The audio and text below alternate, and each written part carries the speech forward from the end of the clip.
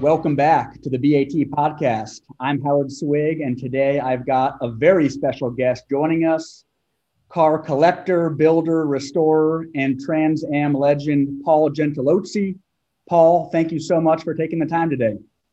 Oh, Howard, it's really a pleasure. I enjoy BAT, and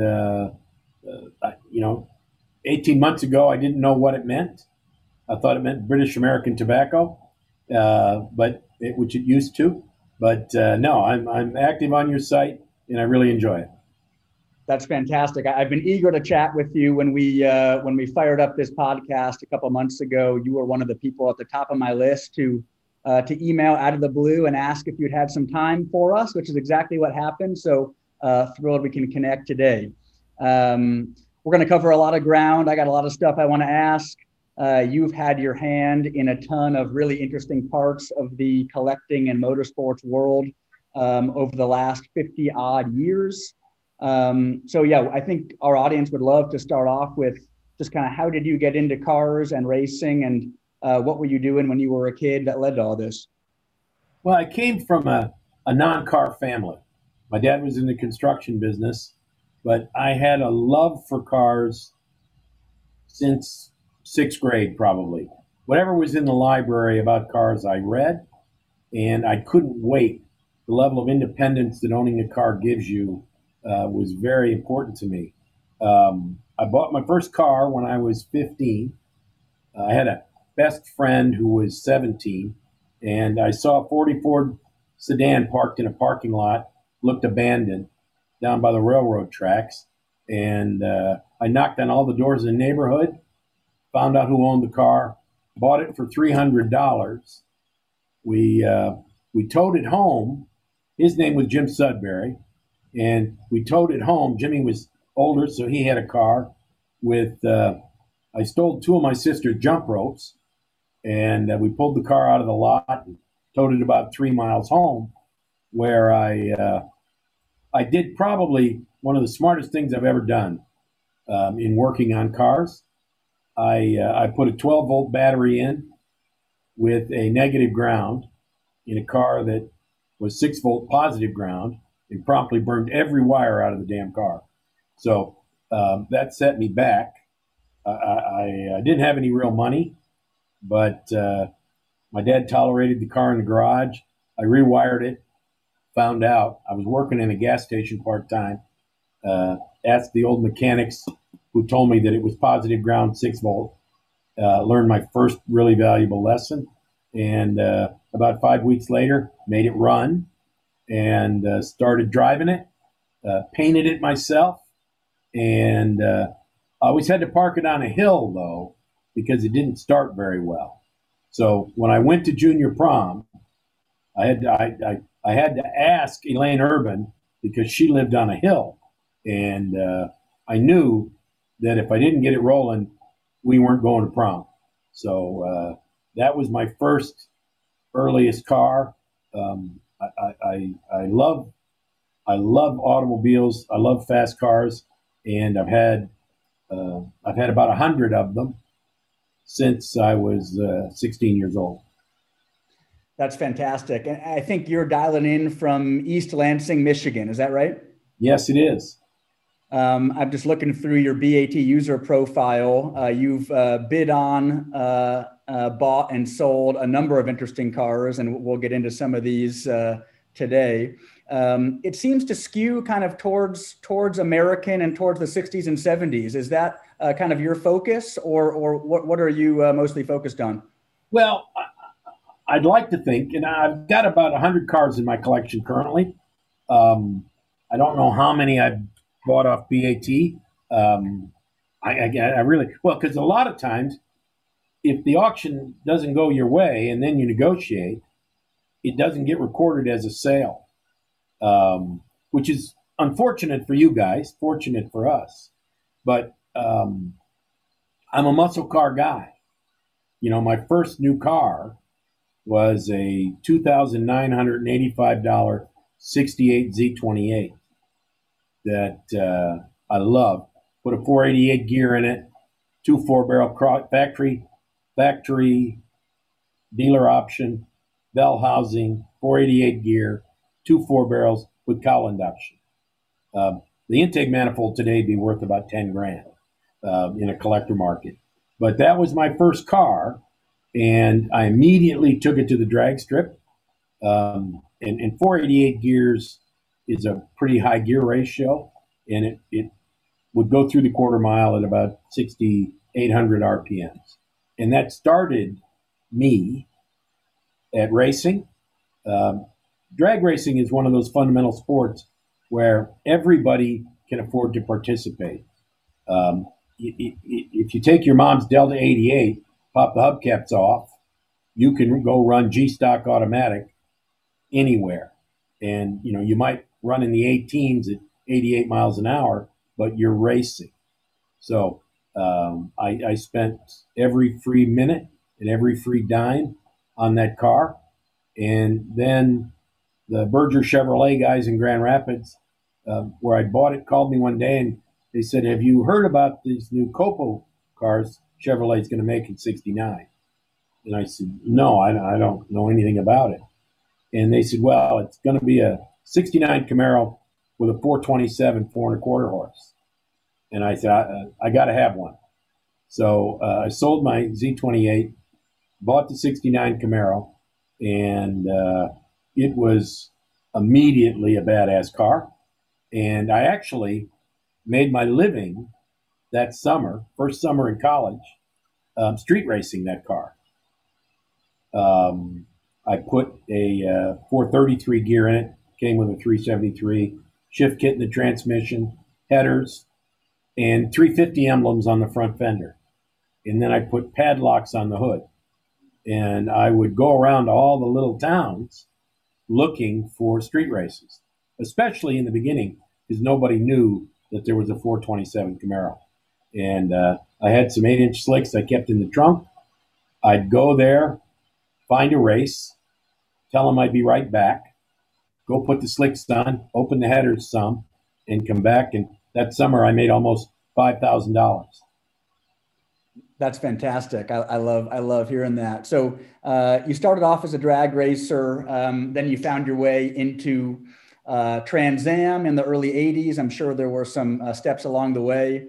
Man, I totally derailed my day last week going deep on watching some of those old races on YouTube. They're very available. I would definitely encourage folks to check out the SCCA Trans Am. I guess they called it the Escort Series for a time. Yes. But what a great era that was. And it's so neat for me to see the names of the guys that were your fellow competitors at the time. I mean, names like Paul Newman and Elliot Forbes Robinson and Hurley Haywood. A lot of people forget that he was very active in that series. Scott Pruitt, Dorsey Schrader. I mean, these guys, I think for a certain era of motorsports fan, I mean, these were the names. These were names that they'll always remember. I think a lot of people forget that Bruce Jenner, now Caitlyn Jenner, was very active in motorsports in that time. You lined up on the grid with him many, many times those days. So I'd love to hear from you. Just whatever you'd want to share about kind of your Trans Am career during that period. Well, of all the drivers you just mentioned, all of them except Hurley were teammates and drove for me. So Scott Pruitt and I drove together a lot. We won overall at the 24 Hours of Daytona together. Scott won his last Trans Am championship in one of my cars for my team. I talked to Kate just this morning. That's Kate Jenner you're talking about. Yeah. We talked a lot. And Kate was Scott Pruitt's teammate. I was Elliot Forbes Robinson's teammate with a 924 Porsche and IMSA. All great guys. I mean, all in all, as a team owner, I've won 33 Trans Am races myself in 5 championships, 5 drivers' championships. And we've won 9 drivers' championships as a team, 14 manufacturers' championships. And then 24 hours of Daytona overall and a class win, 12 hours of Sebring, 24 hours of Le Mans class win. We've just had huge fun with great drivers. Guys, Tommy Kendall was a great competitor when he drove for Roush, and then he was my teammate. And Johnny Miller, Tommy Dreese, just a lot of great guys that were part of our team and part of the wonderful memories. We're really proud of everything we accomplished. People forget that for a long time, Trans Am was as popular, and in some cases more popular than NASCAR. In the late 60s and early 70s, all of the NASCAR teams had a Trans Am team. Bud Moore, Parnelli Jones, Roger Penske, they all were the foundation of Trans Am and responsible for the fact that it's the oldest and longest running sports car series in North America. So I owned it for 7 years, the Trans Am series. Very good. And you mentioned 33 wins. I mean, that's got to put you on the level with who? Mark Donohue, I guess, was right up there as the most winningest. Or are you the most winningest? Yeah, Mark had 31 wins. And now he did it in a lot fewer races than I did. But I did it. It took me 233 races to win 33. And it was a long time. I tied Mark's record. I have huge respect. He was completely my idol, and he died much too soon. And I have great respect for Mark and his son David, great guy.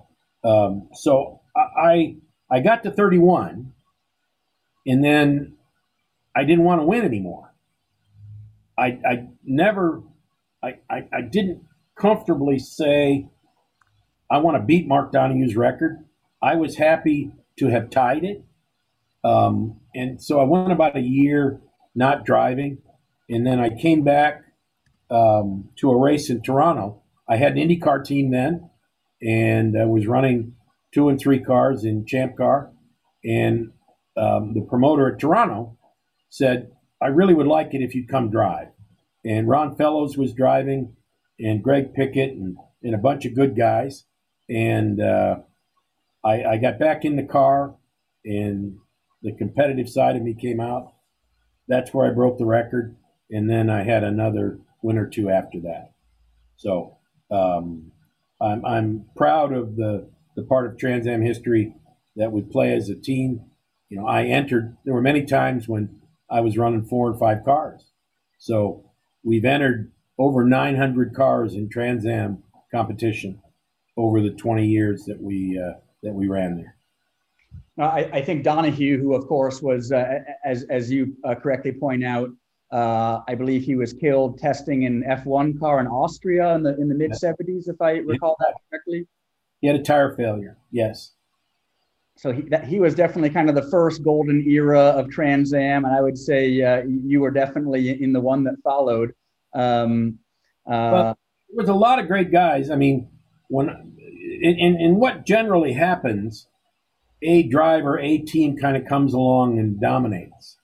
So you had an era with Willie T. Ribbs and Scott Pruitt and Wally Dallenbach, those kind of guys. And then you had Tommy Kendall, who came along and had an 11-win season, which set the record, 11 of 12 races that year. The following year, I won 9 of 11. So drivers seem to be streaky. And so I won my 5 championships over a 7 or 8 year period, in which Boris Said won a championship. Brian Simo, who was the owner of No Fear, Brian won a championship. And then after me, Pruitt won another one in our cars. Klaus Graf, a great German driver. Tommy Dreese, a guy from L.A., phenomenal car collector. Tommy's on your site all the time and has one of the best Ferrari Lusos I've ever seen. and he has Jim Hall's 1970 Camaro Trans Am car. So Tommy's a great collector. So and then we moved to IMSA.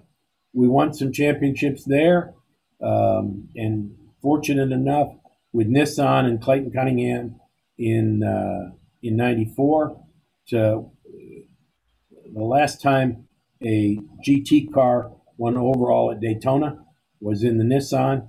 We were really proud of that, and the team went on to win Sebring and Le Mans. And a lot of people associate that era with, the American cars on the grid. But, for example, I think it was Walter Rural that drove the turbocharged four-wheel drive Audi and had a lot of success. So what was the vibe like between the American and European manufacturers in that era? Well, that was the first year of Audi in Trans Am was '88. And it was Hurley and Hans Stuck. And the first race of the '88 season was Long Beach. And so we had the Audis. We had Scott Pruitt in the Stroh's light Mercury, and Mustang. And then I had a factory effort with Oldsmobile in the Budweiser car. So we were all, SCCA got fooled by the potential of the Audis. They were dominant race cars. We learned that early in qualifying at Long Beach, but they weren't yet reliable. So there was 2 crashes. Newman decided he was going to take the off-ramp to the Queen Mary at the start and wreck 3 or 4 cars, which ended up good for me because '88 was my first Trans Am victory. And honestly, the only reason I won, if the fuel tank on the Roush car with Pruitt would have been 2 gallons bigger, Scotty would have won the race. I was second. He had about a 4-second lead, and he ran out of gas. And I won the race in the Budweiser car. So after that, though, the Audis got stronger, and in '90, they went to IMSA and dominated there until the sanctioning bodies decided that all-wheel drive wasn't really fair against 2-wheel drive cars.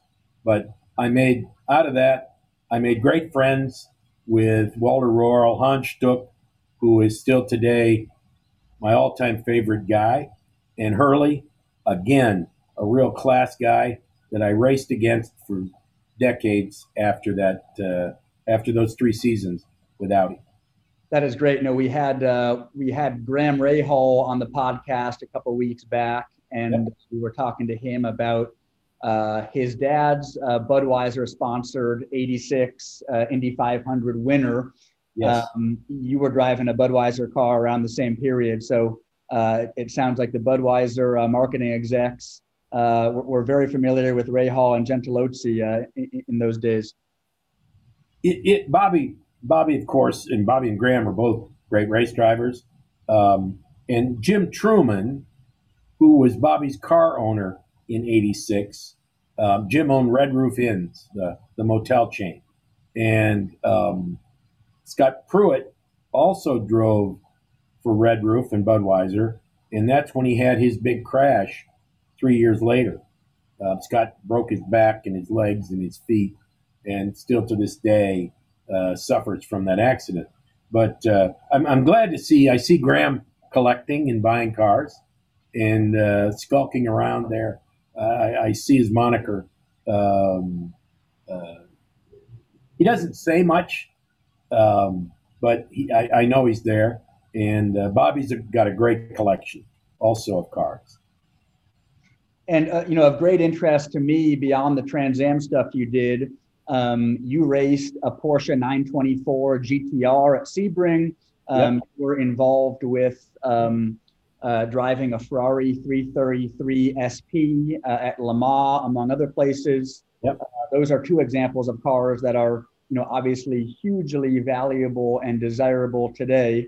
And it's pretty neat that you raced those when they were new. It was. I did the Ferrari thing with Andy Evans. I did the Porsche thing with Tom Winters. We actually ran first. We ran the Porsches in GTU and the Oldsmobiles in GTO, and then we ran a Camel Light car originally with a General Motors V6 and then a Porsche engine, and that was a car built by Fab Car. And then after that, we I got involved with Andy, and we did the 333 project, which was an interesting dynamic because of the politics within Ferrari. They the 333 was developed and built by Gianpaolo Dallara, who used to build all the Ferrari Formula One cars, and Gianpaolo and his family, in the development process of the car, became good friends and are still friends today. You probably most know the Dallara name from the cars that race in the IRL, the Indy Racing League, because they build all of those cars. And I was Tony George, who controlled the speedway in Indianapolis and founded the IRL. Tony came to Le Mans with Andy and I to watch us race. The engines, they were Formula One 12-cylinder engines, not really designed for endurance use, so they didn't last very long. So after the Le Mans race, we flew to Milan, drove down to Bologna, and then went to Dallara's factory, and that's when Tony made his deal for Dallara to build the Indy cars, and I can remember the conversation very specifically. Tony asked Gianpaolo if he would build him Indy cars because Reynard and Lola had refused. They were involved with Champ Car, and it was a very heated competition. So Tony said, I want you to build cars for me, and I'll buy 36 of them.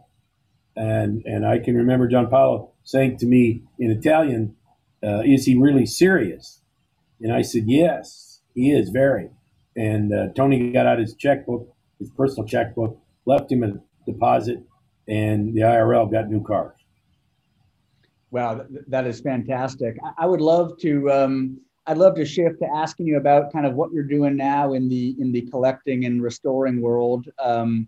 At this moment, and by the time this airs, the auction will be completed. But you are selling on BAT right now a '95 Dodge Viper that you bought new.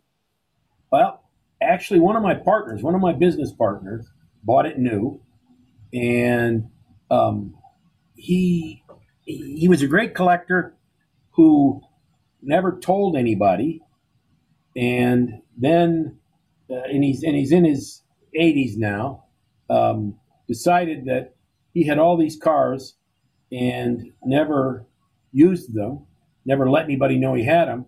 So we made a deal, and they came to us. So he was the principal of a Dodge dealership. He bought the car brand new and never drove it. The car got delivered to the showroom, sat in the showroom for decades, and then, of course, we took it, we bought it. And coming, I have some other great never-driven cars that I'll share with you.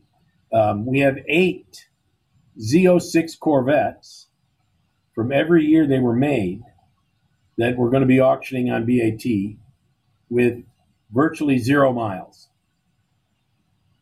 Fantastic. So we're gonna sell that. That deal was about 24 cars. Some really spectacular C1 and C2 Corvettes, top flight NCRS ratings. But I think the most interesting thing is all the brand new Corvettes that have never been driven that we're going to be bringing out here in the next few months. Absolutely. No, we're looking forward to that. I had mentioned at the start of this show that you are involved in some building and restoring of cars. Very recently, you sold on BAT a car that you had purchased a couple of years earlier on BAT and done a fairly major drivetrain swap. That was a '65 Malibu SS. Yeah. picked up back in 2018, and you guys put an LS3 engine in it and some other stuff. So is that a typical project for you, or It is. what are you guys working on? That car was a nice little car, had great paint, but it had basically a traditional Muncie and 350 small block Chevy. That wasn't interesting to me. I knew when I bought the car right away that we were going to do something more special about it. So we basically did a frame off, did tubular front control arms, did the LS3 conversion, rewired the whole car, put in the right radiator, all the fuel systems, put in control arms in the back, tubular control arms, four-wheel brakes, real brakes all the way around. We did what I wanted to do for me. So we built the car, I drove it, and like everything, when you build a new race car, you race it a few times and then you go do another one. So I like sharing. One of the tough things, I'm glad to do that. One of the tough things about buying cars on BAT, if you're a mechanical restorer or collector, is that when you sell it, so much is discussed about the car you bought. In this case, only the body shell was the car I bought. But people said, well, you bought that car for $19,000. Yeah, and I put $40,000 in it, but it's more difficult to sell a car on BAT if you bought it on BAT because judgments are made without people really being able to know or understand how much you invested in it, how much time you invested in it. And it is by far the best auction platform. I've had experience with all of the other auction platforms, the live auction platforms, and I much, much prefer this. I've been to Barrett Jackson. I've been to Mecum. I've bought and sold cars. And this is by far more fair and a better value with significantly less politics, and if I could say bullshit. This is the best place to sell or buy a collector car. No, fair enough, and we appreciate you saying that.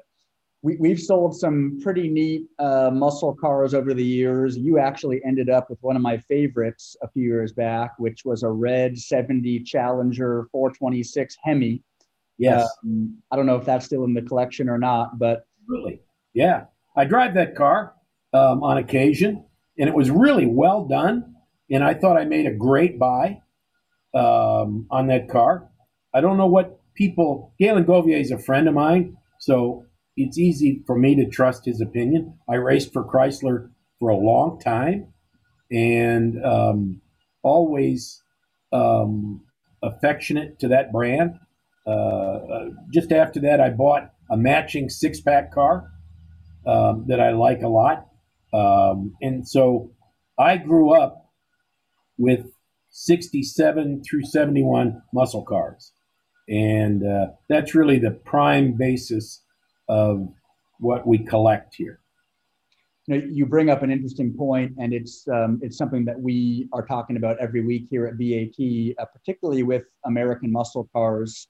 The authentication process for the really true limited production special variants is probably the most difficult of any area of the collector car hobby.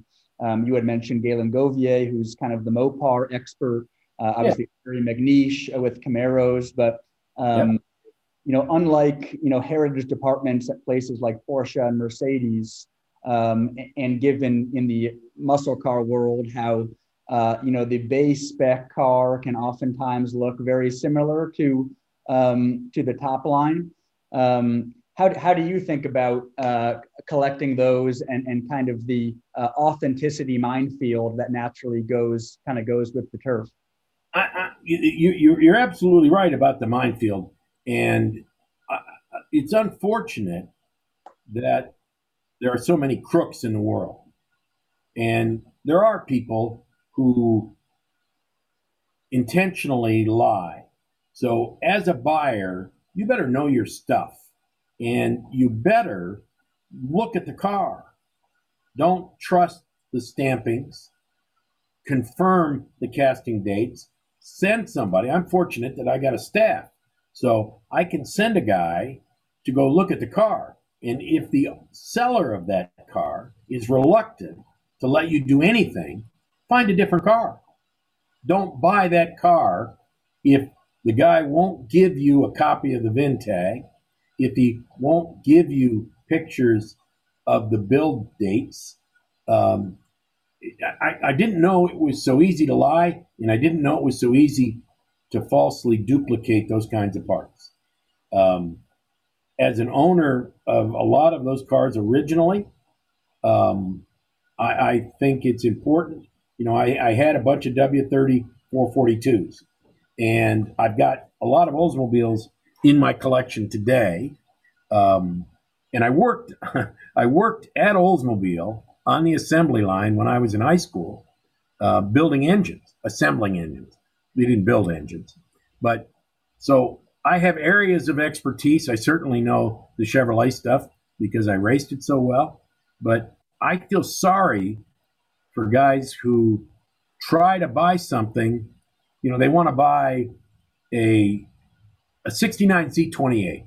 Gosh, they made thousands of them. But there are very few that are still purely authentic. And maybe we get too fixated on making everything perfect.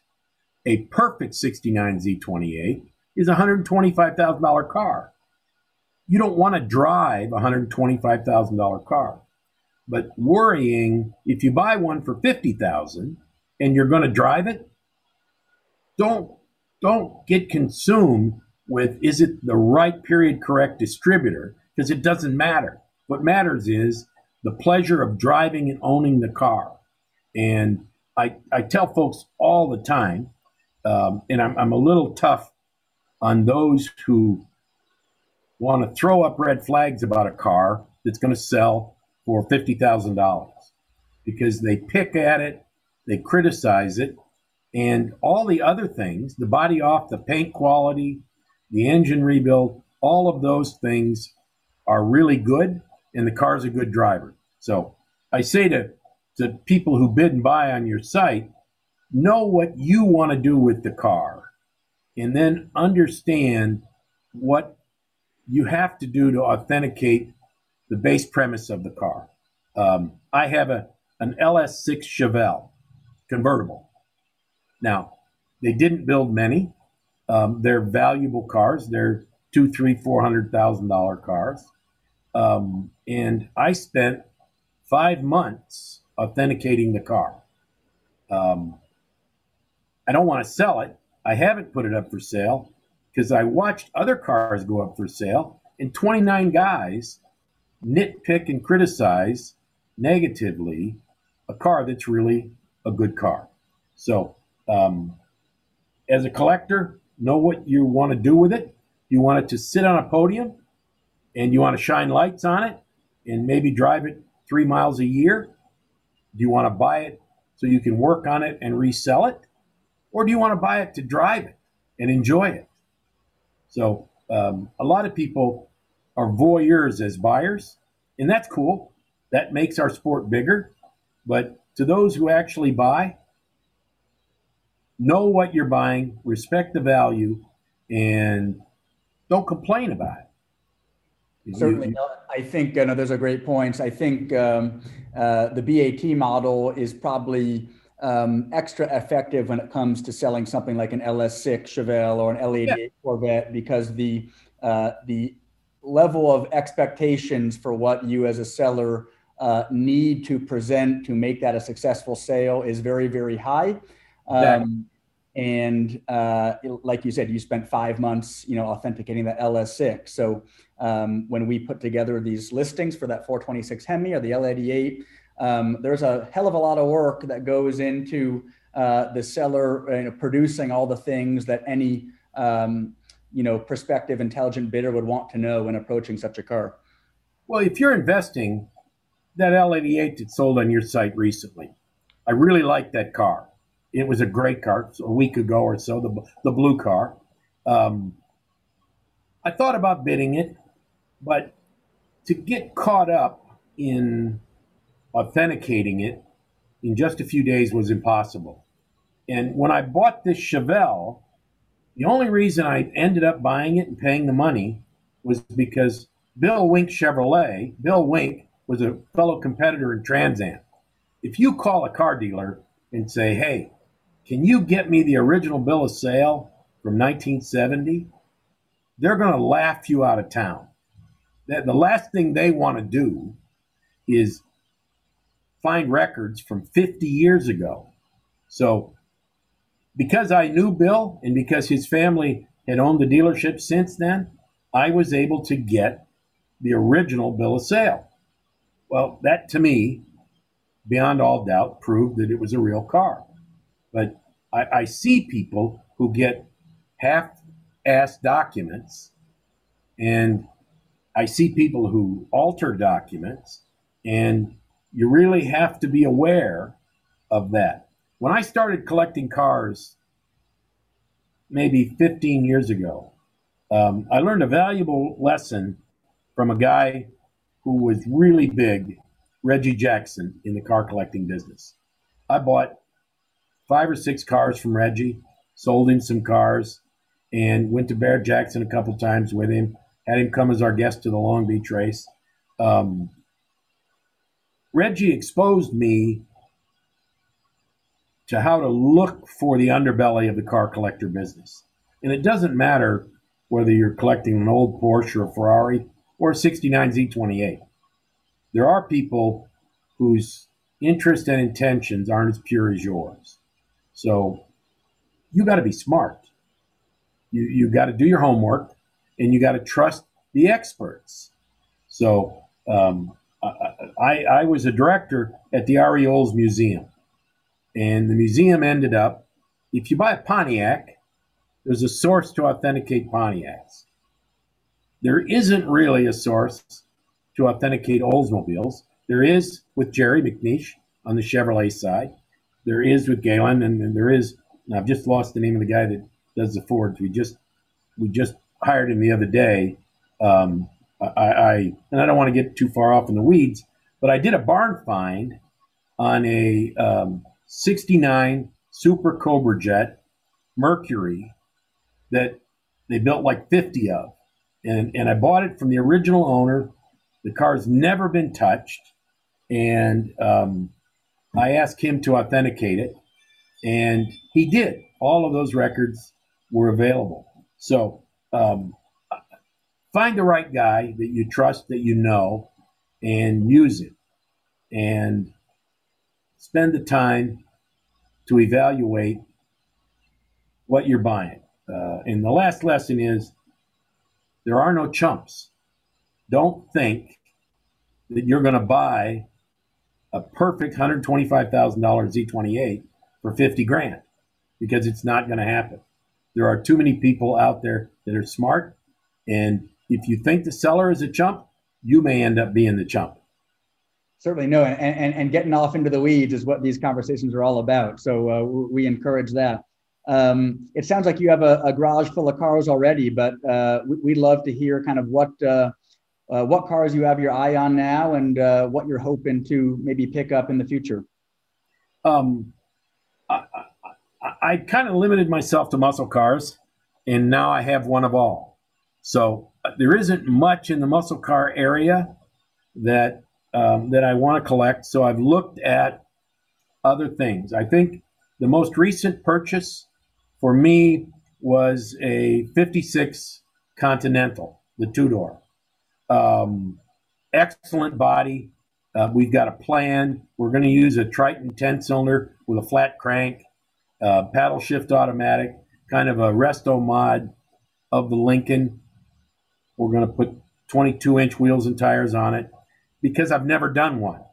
And it's such a cool car, but wasn't complete from a driveline, complete enough to do a perfect restoration. So I'm looking for unique builds. I have a great friend, longtime friend who I look up to, a guy named Bruce Meyer from Los Angeles. And those of you who are real collectors, Bruce is the consummate collector in the United States. If you don't know him, he was on the board of the Petersen Museum for a long time, a leader in Beverly Hills, has a personal museum behind his office there in Beverly Hills, and has the coolest cars that anybody who collects cars could want. He has both the SoCal Speed Shop Belly Lakester and the 32 Highboy. He has the first production Shelby Cobra ever made. He has the first Ferrari Testarossa, 1957, built by Ferrari. One of my favorite pictures is from a deal at Bruce's house with Mario Andretti sitting in the car. And I never forget, it was a dinner we were having, and Mario said, "Do you think Bruce will let me sit in his car?" I said, "Mario, you are Mario Andretti. Bruce would be honored to have you sit in his car." But the look on his face, to Mario, that was the coolest car ever built. And to see him, how happy he was in that car, says the world of how important, when one of the world's greatest race car drivers gets excited about a collector car, it's really cool and important. So I don't know where I am now talking, because I just kind of went off on a tangent. But I don't know what's next. Every day, your site is the first email I look at. And I look at new cars. And I bid them. I try to value them. I'm looking for a CBX Honda, the six-cylinder engine. I have kind of a motorcycle collection, dozen bikes, stuff that's unique. And I really respect the engineering on the CBX. So I'm looking for one of those. And I should have bought one the other day off Facebook Marketplace, but I got there too late. I look every day. I click on what's interesting, and I chase what I think is going to be a fun build. And we're backed up. The shop's backed up about a dozen cars with project builds. Everything from a 54 C1 Corvette with a complete C7 Corvette driveline, torque tube, complete suspension, now a 600 horse normally aspirated 427 LS. And that'll be a perfect car. We'll finish it. I'll drive it a little bit, and then it'll be on BAT. That's fantastic. No, Paul, I went to school out in Michigan, and I'm there often. So next time I'm in town, I will absolutely drop you a line. And I would love to dedicate a whole podcast just hearing about you drinking beers with Paul Newman and Willie T. Riggs. So we'll have to do that one day. Well, Paulie, I'm amused. Paul was a good, dear friend, and I as a man, I respected him as much as any man I've ever met in my life. And we did a lot together. We laughed a lot. When I see guys, I saw Adam Carolla do a story for TV about Paul, and I talked to the people that were close to Paul, and none of them participated. I certainly did not. But I've shared. We've done a lot of dumb shit stuff. He and I and Mike Brockman and the guys that were close to PL. But there wasn't a finer human being on the planet. And there wasn't. I never knew Paul Newman, the actor. I knew Paul Newman, the race car driver. And he drove my cars several times. We tried to win a SCCA GT1 national championship in one of my Jags.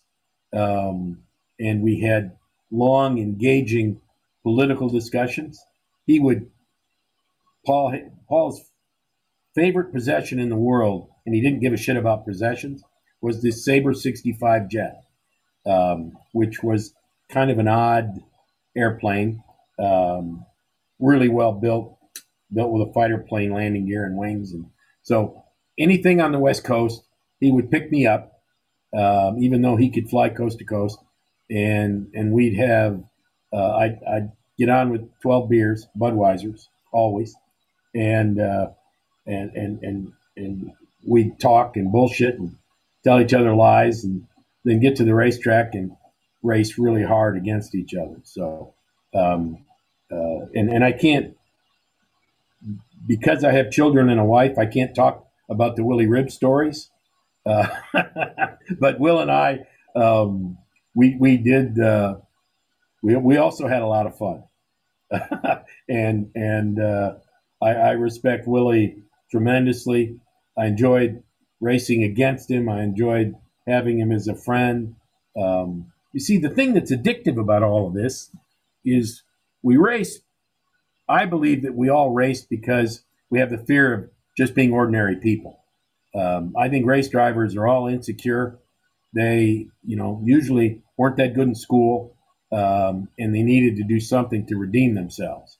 So we were race car drivers because then we had the excuse to do silly behavior and waste money. And so that's what we did. And then you get old and you can run HSR, but it's really hard for a guy who raced competitively for 50 years to stop. And that's why Paul never did the historic stuff, because he never wanted to admit that he was just not extraordinary, maybe ordinary. So, and that goes for everybody in our sport. Race drivers have the fear, and the way they accomplish or overcome the fear is by winning races. No, that's fascinating. Well, Paul, I'll have to come collect on the rest of those stories in person when I come see you in East Lansing. But thank you so much for joining us. This was great, and I really enjoyed it. Well, and I say this, BAT guys, guys who are serious about being on BAT, I don't hide my number. If you're in the Lansing area and want to come by, just call me. My shop's open to anybody who's active on BAT. So, and we welcome people all the time. When it was a race team, we did it for lots of people. We enjoy it. We enjoy having kids come.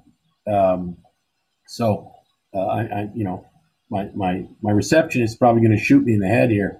But if you're an active BAT member and you are coming through the greater Lansing area, or you're in Michigan, I just had 2 guys come over from Chicago a week ago that just asked if they could come and look at what we do. And we're glad to have you. All right, Paul, be careful what you wish for. You're gonna have a line around the block. But no, thank you. We appreciate you being a part of the community, and we'll talk to you soon. All right. Anytime, pal. I appreciate talking to you.